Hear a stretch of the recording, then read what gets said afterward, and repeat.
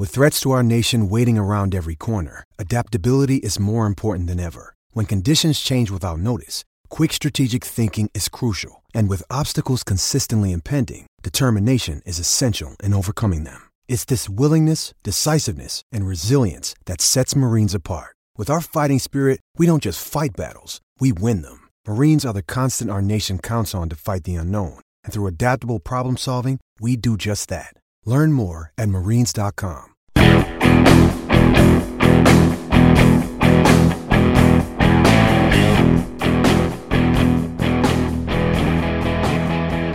Hello, welcome to the One Foot Down podcast. This is Eric Murtaugh, editor of One Foot Down, back with you. This is our 31st episode. I'm going to be flying solo today. This is our first podcast in about a month. So I just wanted to go over some of the things that have gone on in Notre Dame sports over the past month, starting with some of the opponent previews that have been rolling out over the past month or so, starting obviously with Rice. It'll be an interesting team. I think that a lot of what they are looking to do this year revolves around their quarterback play, and if they can find some new players to get after the quarterback on their defensive line. If you read both my preview and some other previews that are floating around on the internet, that seems to be the two keys, the two questions that are facing the Owls this year. Dreyfus Jackson's a bit of an interesting player.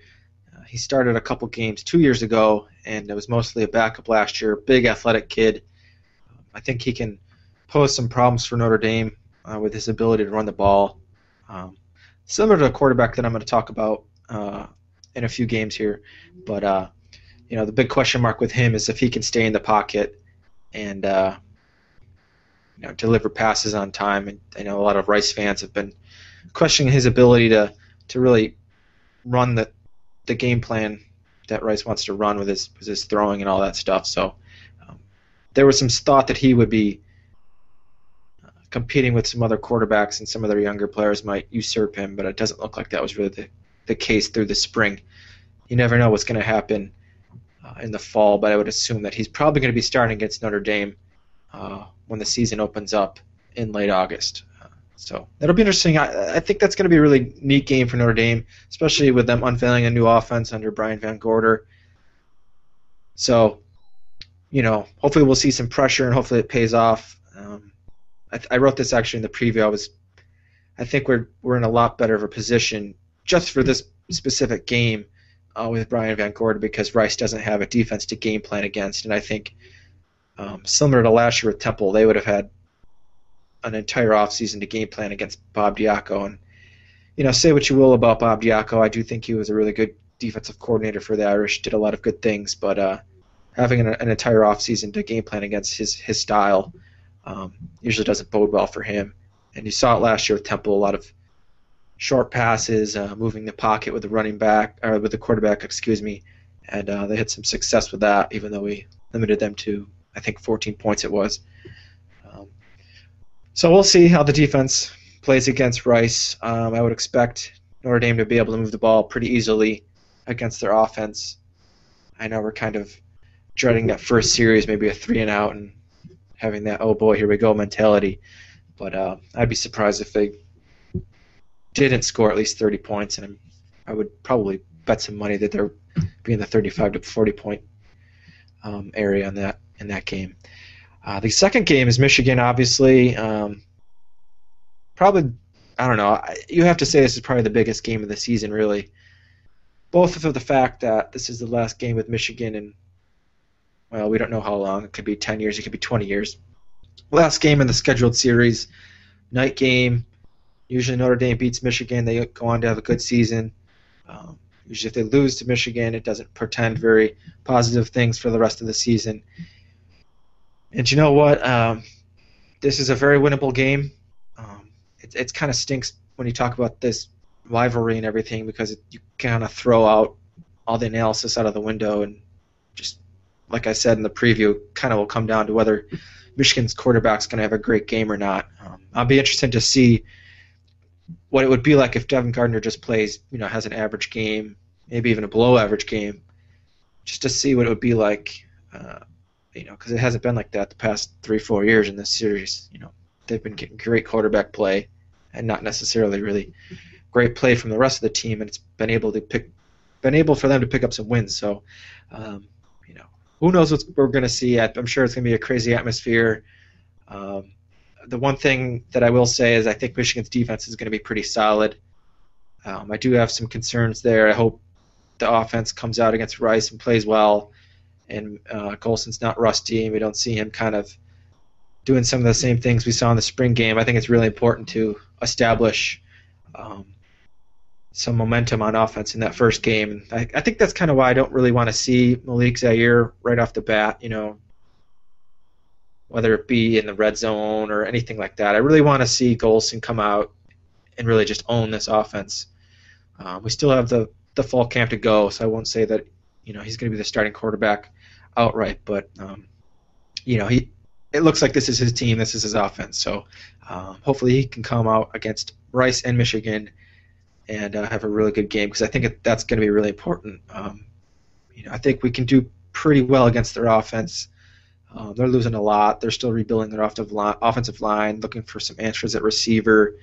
We got a couple talented but big and bulky running backs that aren't going to really rip off big long runs. I kind of cross myself as I say that. So, you know, I think even with our question marks on defense, you know, we have the talent there. That's going to be a good matchup. But I think we really need to play well against their defense, because I think they're going to be pretty strong. Lots of guys coming back. Craig Madison's a pretty decent coordinator. The third game we've previewed already on the site is Purdue. Not a whole lot to say about Purdue other than that they're not very good. Clearly they've played Notre Dame tough the past few years. Not so much in 2011 when we kind of had an easy game in West Lafayette, but especially the last two games in Notre Dame Stadium, they've played really well.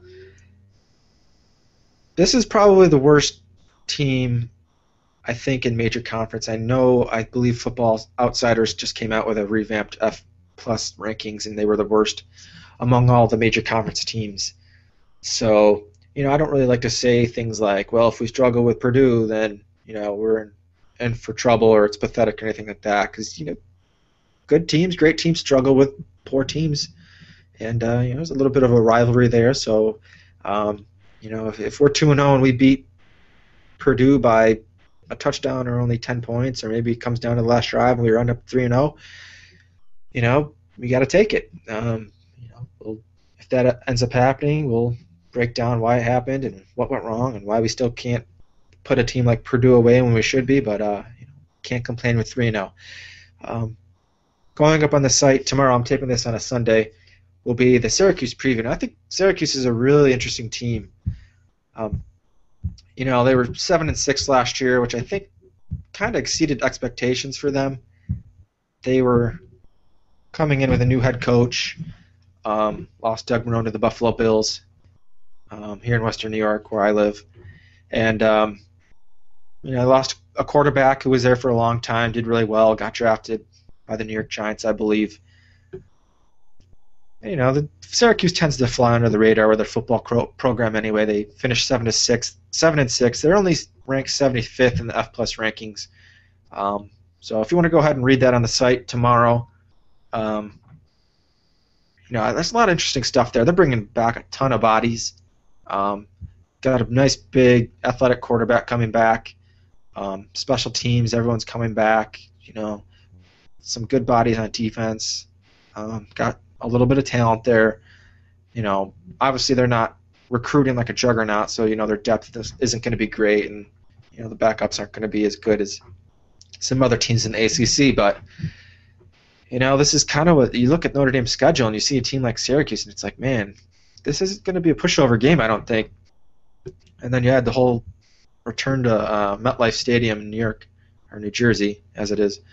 And just, I know this could be a sneaky tough game. I would think this is going to be clearly a couple steps above Purdue, and definitely a couple steps above Rice. But I think Syracuse has a chance to be pretty good this year. I don't really remember their schedule offhand right now, but, you know, 7 or 8 wins again. I would probably think they could probably do that again. So go ahead and read that on the site tomorrow. Hopefully people enjoy that. The next thing I wanted to talk about, and it's one of the things that we've been talking about on the site a lot lately, is the field turf. We had a pretty good discussion on, you know, what we're going to see with the designs and everything. You could see from our poll the most popular choice was to do something at midfield and keep the slash marks in the end zone. I think, if you put some money down, that's probably what's going to happen. They've been putting the monogram down on all the new fields, all the new field turf fields on campus. They've had it out for a while on the practice facility and the outdoors. They just put the new one in on the indoor facility. I'm not sure if the administration, I don't know who's going to be making the decision. I don't know if Brian Kelly even really has much input. You have to think in the past they really never wanted to do it because of the tradition, yes, but also because the grass had just been so bad that painting something in color like that could really look really horrible. So, with the field turf, it's going to stay there. It's going to look a lot better. So we'll see what happens. I think we're about, I want to say, 2 weeks away from that project starting or so. And it's probably going to take probably another month after that to at least see some semblance of a football field taking shape. And then I wouldn't imagine they would start painting anything until, I don't know, early August or whatever. Jack Swarbrick said that the project should be finished by about mid-August. And, I'm interested to see if they practice in there during fall camp. One of the big things with a field turf, and I don't think it's really been talked about enough, is the ability to go in there and practice. Now, I know Brian Kelly has said himself that they probably won't practice a whole lot inside the stadium. But, getting maybe 2 or 3 practices in there in the fall I think is really important. I've always been a big believer in being able to visualize things, especially in the athletic arena. And especially for kickers and stuff, to be able to go in there and kick all the time. I know they probably do that anyway, but with the rest of the team, I really like the ability to practice in there. Quarterbacks being able to get used to the sight lines a lot better. Those passes down the sidelines are a lot easier when you're kind of more comfortable with everything, with the large surrounding area and all the seats and everything. So I really think that's going to be a big positive for the team. And also very interested to see, if we kind of come out and look faster. I know that's probably going to be a heated argument. Some people will say, no, definitely we're a lot faster, and some people will say we are not. But, I was just watching some films from in the past for a series that I'll talk about here in a second. But, there's been so many games in the past where the field is just a dump. So many slips. Both teams, yes, but also just a lot of Notre Dame players slipping all over the place, trying to make cuts and just falling down. I don't ever really understood why people think that can be okay. I know you can still slip on field turf, especially when it rains, but it's the perfect 80-degree day and home opener, and people are slipping all over the place. I just think that's unacceptable. So it'll be nice to see a lot more sure footing in Notre Dame Stadium. All right, the next topic I wanted to talk about was Jalen Smith moving on the inside. We had a films post from Lars that talked about what he did in the spring game, some of the things he did bad, some of the things he did good. I've been a huge proponent of moving Jalen to the inside. I'm very excited that he seems to have settled at that will linebacker spot, kind of that weak side middle linebacker spot. I think that's perfect for his skill set. I don't think that Joe Schmidt's going to hang on to that other spot in the middle. I think Ben Council is going to take that. I don't know. That's just the way I kind of feel right now. I think that's my hunch. I think his knee has been progressing nicely. He should be available in fall camp. I think he should be available pretty soon here with summer coming up and him being able to do drills. He's a big body. He can move well. I really love that they could team Council and Smith on the inside. That's going to be a really great pairing. Not to say that Joe Schmidt's just going to fall right off the map. I could still see him starting the first game or two, but I think Council is going to be hard to keep off the field. And Brian Kelly just mentioned in an interview talking about Jarrett Grace's injury. He looks to have suffered another setback, not probably going to play this year. I was kind of holding out the hope that he would play, but they have to wait another 3 or 4 weeks to even see if he could be cleared. And I think the coaching staff tends to be a little bit more optimistic or not really tell us how bad things are. But it's been this long, and he's still limping around, and I think he still has to get into football shape, and who knows how far along he is mentally with Brian Van Gorder's defense. So not looking good for Jarrett Grace, which means Ben Council is going to be getting a look at middle linebacker, and that's exactly what Brian Kelly said. He might be a candidate to get a look in there. Council could probably still play that strong side linebacker spot. If you remember my post from a while ago looking at the hybrid defenses, I had Jalen Smith on the inside at that weak linebacker spot, and I had Grace at the Mike spot with Council at the strong side spot. So, Grace isn't there. I'd probably be pretty comfortable with moving Council over to the middle spot and then probably playing a lot more nickel. I think that's probably what they're going to do this year. Hopefully Cody Riggs can step in right away. That's the player I had in that base nickel defense. I think he's going to be someone who's going to be hard to keep off the field, and at the same time want to develop Cole Luke at corner, because who knows what Russell's going to do after this season. Hopefully he stays. I think he's going to stay, but you never know. So you want Cole Luke to be able to get a lot of experience this year. All right. Next topic. Other thing I wanted to say with Jalen Smith was, I've always kind of envisioned him being a lot like C.J. Mosley, the middle linebacker at Alabama. Now, Alabama does play the 3-4. They do, like every team, they do a lot of hybrid stuff. They mix a lot of coverages and all that stuff. But I think I might be looking into some of his film and kind of seeing if Notre Dame can use him in similar ways. Mosley was just so productive out of that middle linebacker spot, and I think people tend to, not so much now because I think they've come around to understand what Jalen can do from the middle of the field, and Lars has done a good job showing just how productive he could be there. But I think when people think of middle linebacker, they think, he's just going to stop the run, and that's not really Jalen's strong suit. But you can do a lot of things with a linebacker out of the middle of the field. And Mosley was, picture perfect. Great on blitzing, very instinctive, kind of a sideline to sideline guy. Picked up a lot of tackles, very disruptive, lots of tackles for loss, even good in pass protection. So that might be something I'll look at for the offseason. Kind of going through some other projects now. Maybe that might be something right before fall camp that I'll get into. But sneak preview, that might be something you'll see on the site in the future. The next topic I wanted to bring up is something that I know there's been some angst with, is the top 75 worst losses in program history. Not really sure why I wanted to do this. I was looking for something to do that I could do a weekly series. I was kicking around some other ideas, some film posts, and I was like, well, that's kind of more Lars's area and Berg's area and P. Burns. They do all that stuff.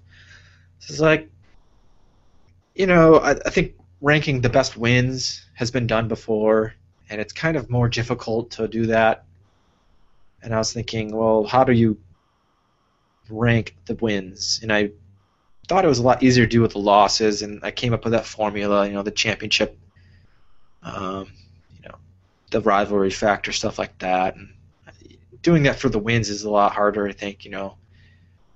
Where did you put the 3 or 4 bowl games where they won a national championship? And then you kind of have to get into more subjective things like, what was the era like, and was Lou Holtz's lone national championship more important than, say, era's first title? And you're kind of weighing how bad the eras were before that. And not to say that I'm not doing that a little bit with the losses, but with the wins, I think that's what you're really going on, is a lot more subjective factors and stuff like that. So I was like, I don't think there's ever been a big list of Notre Dame's worst losses, and I know it's kind of heartbreaking to read some of it, but I do think it's kind of an interesting series to read, especially for some of our, I'd say probably most of our readers on our site don't have a great knowledge of the stuff before Lou Holtz, and I think it's kind of interesting to go back and reread some of those games and how they lost, and kind of realize that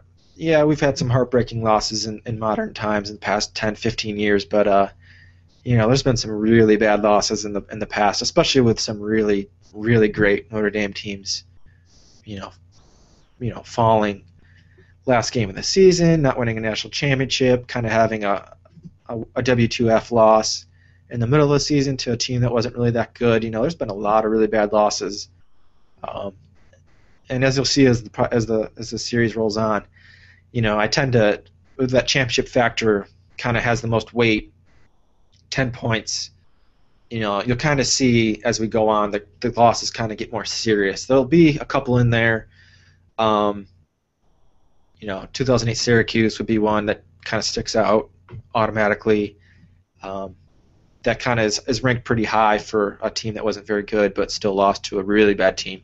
But for the further we go on, the losses are going to be really important losses in terms of, Notre Dame teams that were very good, that had a chance to, put their mark on history but didn't end up getting it done. So hopefully people look forward to that and it generates some interesting discussion.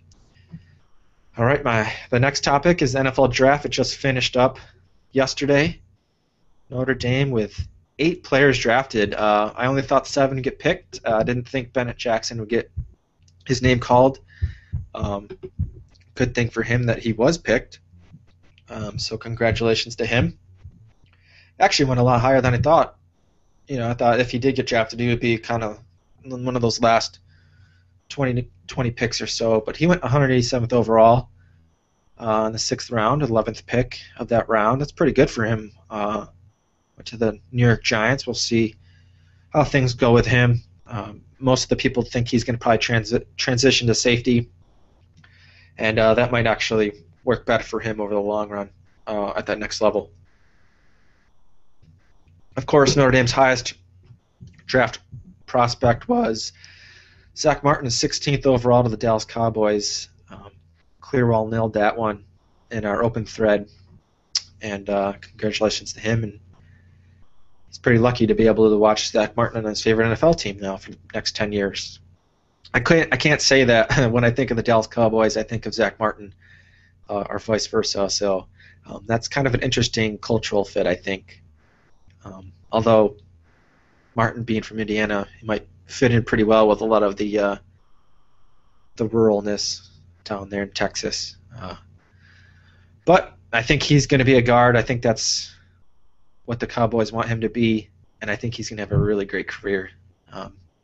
16th overall, that's awesome. Awesome for him. Awesome for the program. There's not much else you can say. Just great play for Notre Dame, and he deserves every bit of it. No one else went in the first round. Not terribly surprising. I did have Louis Nix going in the first round. I was way off on that one, as was a lot of other people. Stephon Tuitt was the next Notre Dame player drafted, 46th overall to the Pittsburgh Steelers. Great fit for Tuitt, so that's good. I think they needed some help along their defensive line. I think I'm not super informative on the NFL, but I'm pretty sure that Pittsburgh's defense has been aging for a while, so Tuitt should be able to get a lot of playing time early on in his career. The next pick was just a few later than Tuitt, was Troy Niklas, 52nd overall to Arizona. A little bit higher than people kind of thought. So, I think there's a lot of debate about whether Niklas should have left school or not. As a true junior, he left early. Hasn't been a whole lot of people that have done that, and we just kind of had, a bunch of guys do it this year. But, Niklas, I think he's going to have a good career. He's got the size. He's got the whole package. I'm not sure he's ever going to be a hugely dynamic receiving tight end, especially if Arizona doesn't get their quarterback situation figured out. So it might be a couple of years, 2 or 3 years, before Niklas starts catching a lot of passes down there. The most interesting part of this whole draft has to be Louis Nix. He goes 83rd overall to the Houston Texans. Now, I've already had the one of the managers from the SB Nation Houston Texans blog, asked me some questions about Nix. And he was, basically saying, was this a steal for the Texans? And I immediately said, yes, it was. And he's like, well, what are his strengths and weaknesses? And I kind of told him that about what I thought Nix did well and what he didn't do well. But, I think there's a combination of, that the game's kind of passing these huge hulking war daddy nose guards by a little bit. Even the past year, teams have passed the ball an insanely a lot more than in the past. I remember seeing something about plays from shotgun, and I don't know, went up like 18% last year, and it's just been this huge increase of passing, and just having run stoppers like Louis Nix just aren't as important anymore. That being said, I still think that he's going to be really good in Houston. It's an awesome fit for him. It kind of stinks that he's not going to be getting, a nice signing bonus or anything like that he probably would have received in the late first round. But they have Clowney and Watt now at defensive end with Nix in the middle. Sounds like he could be the starter. I mean, from what in the conversations I had with this guy from the Houston Texans blog, they've been waiting for a true nose guard like Nix for a while. So, hopefully he'll be able to go into camp healthy. I think his knee looks healthy. Maybe slim down a little bit. I don't know. They might bulk him up even more. Who knows what will happen. But I have no doubt that Louis Nix is going to be a great NFL player. And we're going to look back and wonder why he was picked 83rd overall instead of 25th overall. Maybe the biggest surprise of the whole draft was Chris Watt going 89th overall to San Diego, a late third-round selection. I saw someone from Notre Dame tweeted out that he was the highest picked guard by Notre Dame, or from Notre Dame, in 20 years. That's just amazing to me. I always thought Chris Watt was really underrated. Not amazingly dominant in the run blocking, but when you factor in how well the team has pass blocked, the guards are responsible for that too, especially with the center. And Watt, I thought, really excelled in that area, especially last year, and I think that might have paid off this year with teams looking at him. I thought he was more of a 5th, 6th round guy, but he goes in the 3rd round. That's just awesome. Again, just great for him and great for the program. Prince Shembo drafted 139th overall by Atlanta. Goes a little bit higher than I thought. I'll be interested to see what they do with him. I don't really know that much about Atlanta's defense. I want to say they run a 4-3, but I'm not sure about that. If he is in a 4-3, I think that's going to be tough for him to be a defensive end, and I'm not really sure that he has the skills to be a 4-3 linebacker, so I'm sure someone's going to be typing in the comment section, they run the 3-4, he'll be fine. But if it is a 4-3, I think it's going to be a hard time for him to hold down a position. So I don't think he'll be cut right away, but I think that's going to be tough with him. I already talked about Bennett Jackson. T.J. Jones, a bit surprising here. He only goes 189th overall to the Detroit Lions. Very surprised that a team waited that long to take Jones. Now, I know it was a really good draft for receivers. And, there probably could have been 2 or 3 more wide receivers that went in the first round, so those picks were kind of pushed back even further, which then pushed Jones back further. But, he almost went undrafted, which would have been really crazy. That happens to players every year, really good players in college. I know there's lots of talk about Jackson Jeffcoat from Texas, All-American defensive end, doesn't even get drafted, so that tends to happen. But luckily Jones does stick on with the team. I think he'll do pretty well in Detroit. I respect what Jones did at Notre Dame. I think he was a great player last year, really improved, very smart, tough, and everything.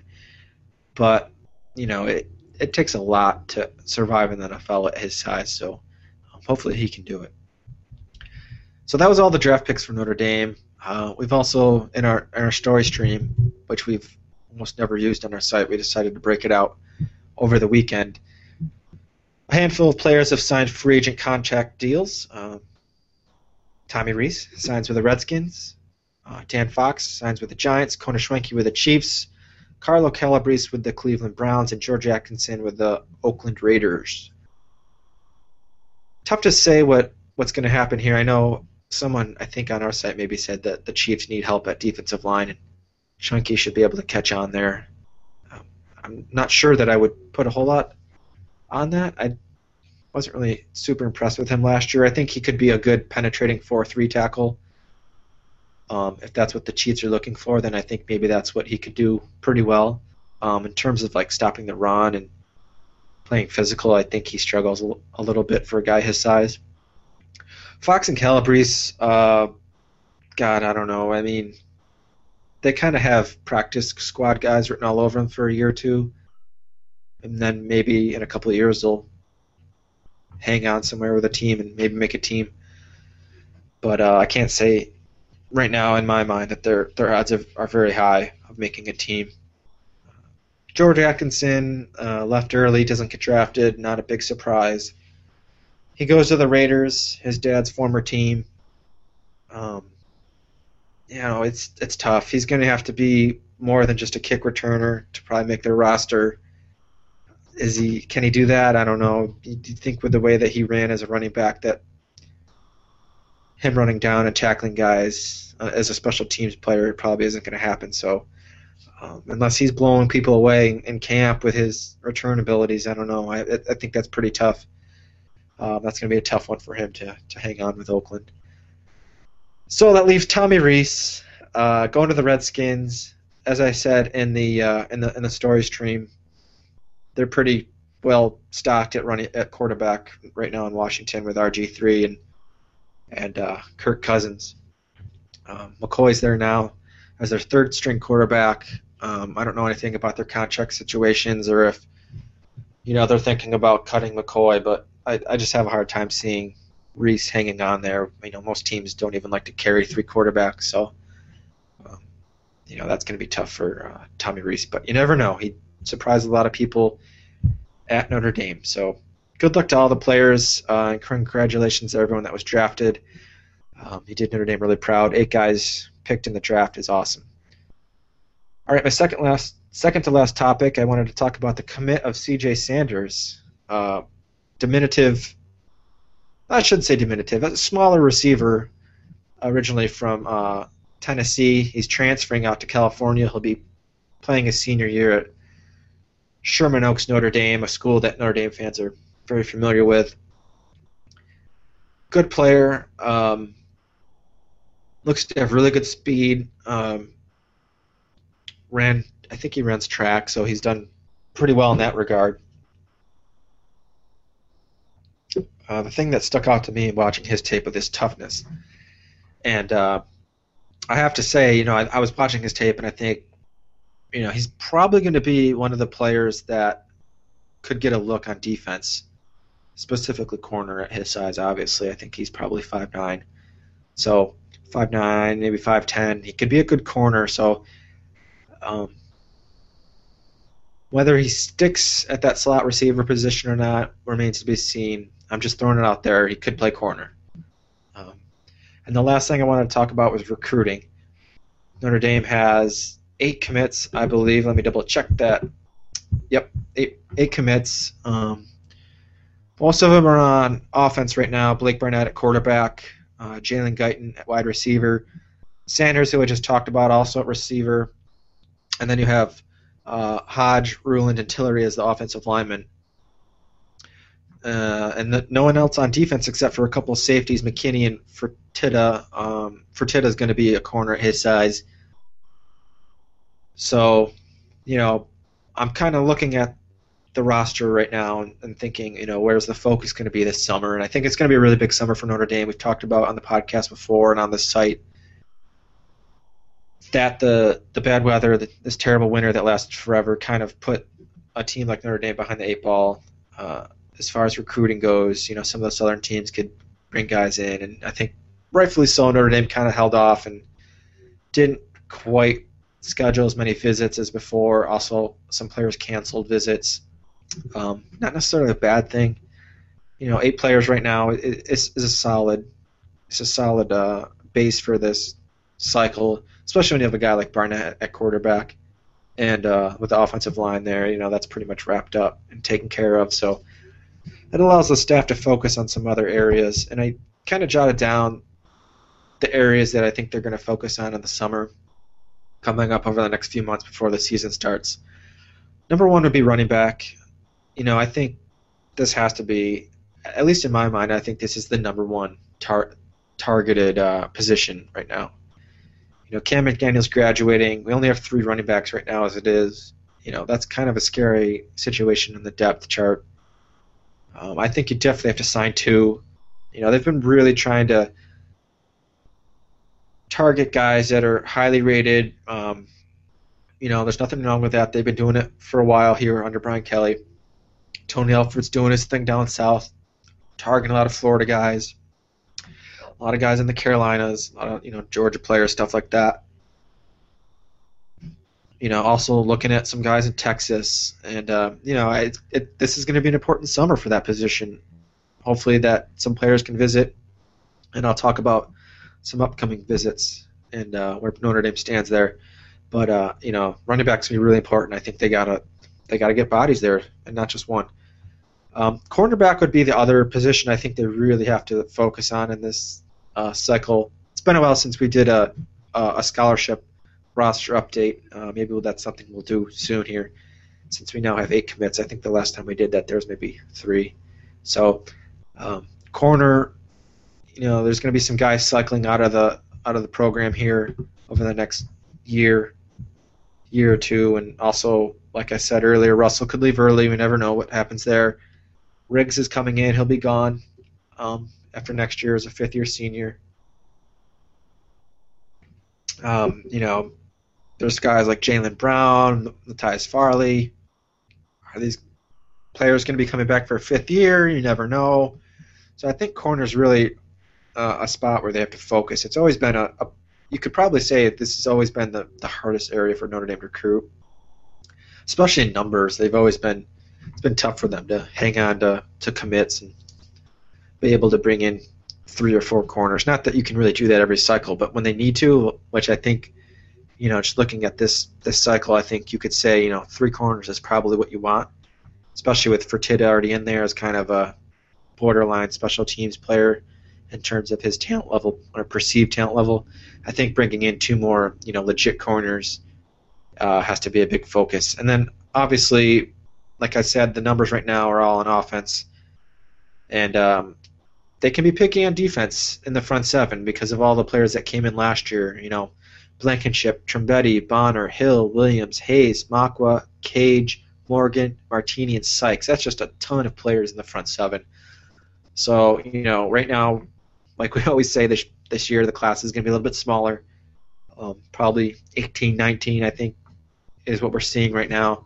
So it's not like they can go do what they did last year and bring in 10 guys in the front 7, but, they got to be picky, but you still have to get the players. So, I think that's going to be a really interesting balance, where are you going to maybe offer a 3-star that you really like, or are you going to hold off and shoot for that high 4-star player, maybe even a 5-star player that is looking at Notre Dame. So,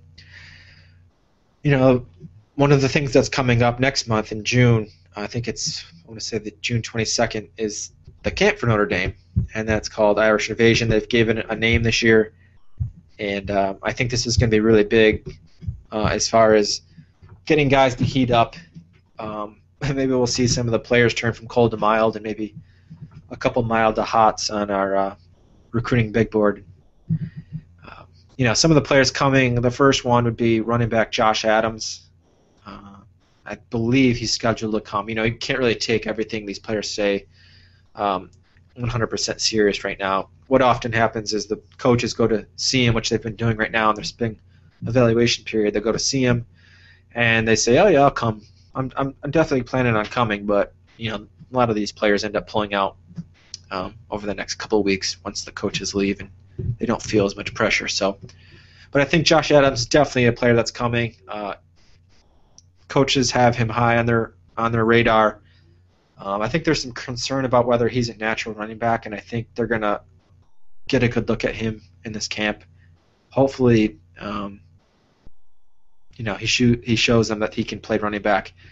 Some of the concerns with him is just he's a little bit too tall. I think he's 6'2", maybe kind of almost 6'3", so that's really tall for running back.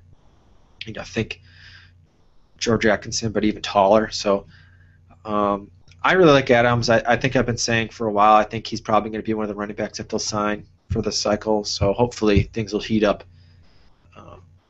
when he comes to the Irish Invasion camp. Another player coming is Blake Barnett, the verbal committed quarterback, and I think he can play a huge role for the Irish Invasion. It's always good to have a player like him already in the fold, able to recruit guys that are coming in, especially some of the playmakers, so, hey, I'm going to be here, so you want to come join me? I'm a good quarterback. I'll be able to get you the ball, stuff like that. So Barnett's going to be a big key to this whole Irish Invasion camp. Third player is tight end Chris Clark. Again, he said he's coming. I don't think I would really take his word for it right now. Kind of surprised that Notre Dame's really still in this. I think Ohio State and Michigan have kind of pulled ahead after he decommitted from North Carolina. I haven't really looked at anything from him maybe over the past 7 to 10 days. I'm not sure where he's going to be visiting before the Irish Invasion camp. So, he seems to fall in love with every place he goes. So, in addition to his rumored academic troubles, I'm not really sure what to think there. Fourth player is Jayshon Cornell, defensive end out of Minnesota. He's probably been the most talked about recruit, I think, this cycle. If you go back 12 to 15 months, this has probably been, at least from the fans' perspective, the top target for Notre Dame. He was at one point the number one player in the country according to ESPN. I know he fell a little bit in the rankings. I still like him a lot. I know there's been some, how do you say this? There's been some consternation about whether Notre Dame's been recruiting him hard enough. I don't really buy into that all that much. If you look at, people tend to say, look at where a player visits and not what he says. He recently visited Michigan State and said that Michigan State was his leader. And then, a few days later, there was another report that Notre Dame was still leading. I kind of get the sense out of this one that he has always liked Notre Dame. I think he knows he's going to Notre Dame, but he's just kind of going through the process, taking some visits just to make sure. If you look at the places he's visited, I don't think it's really all that threatening to Notre Dame. He did visit Michigan for the Notre Dame game back in the fall, back in early September. He hasn't been back to Michigan since. He went to Michigan State, which, they could be a threat in this. I'm not going to say that they aren't, but I think that was his first visit to Michigan State. I don't know if he's going back. If he does, then the threat becomes even bigger. But, he's been to Notre Dame 5 times, I think, in the past year and a half. He visited last year, came for the spring, coming back for this Irish Invasion camp. I've always had good vibes out of him. I think people wanted to point at Bob Diaco and say that he wasn't recruiting him enough or Bob Diaco didn't like him. But I think that kind of just stemmed from the fact that Cornell didn't commit, back in September, October, November when people kind of expected him to. And that's just, people's way to make excuses, point the fingers at the departing defensive coordinator because, a couple of other stories popped up that he didn't like, a couple other players that were 3 stars. But I don't buy it at all. I have a hard time seeing Brian Kelly putting up with something like that with a 5-star player, at a pipeline school, and then Bob Diaco saying, I don't really like him. He doesn't fit our profile. And Brian Kelly be like, okay, I guess we'll just have to stop contacting him. I don't think that happened at all. I just think Cornell is always like Notre Dame. The staff isn't in a hurry to rush him into a commit. They know that. They know that his family is in Notre Dame's corner, and I think it's always been that way. So we'll see what happens when he comes to the Irish Invasion camp. It wouldn't shock me if he ends up committing soon after. Another player hopefully coming is wide receiver KJ Hill. He's pretty electric. It would be really good to get him on campus. The rumors are Notre Dame is still looking for at least 2 more receivers, which kind of makes me think that my thought of C.J. Sanders playing corner is something that the staff is open to. So, I think that's a good idea. You can keep your options open. Quote unquote, bring in 4 receivers with the thought in mind that one of them's probably going to move to corner. So, not a bad idea to keep recruiting the receivers. It's also Jamabo. I hope I say that right. I've heard people talk about him, and I always kind of forget how to say the last name. Hopefully he's coming. He's been someone Notre Dame's been on for a really long time.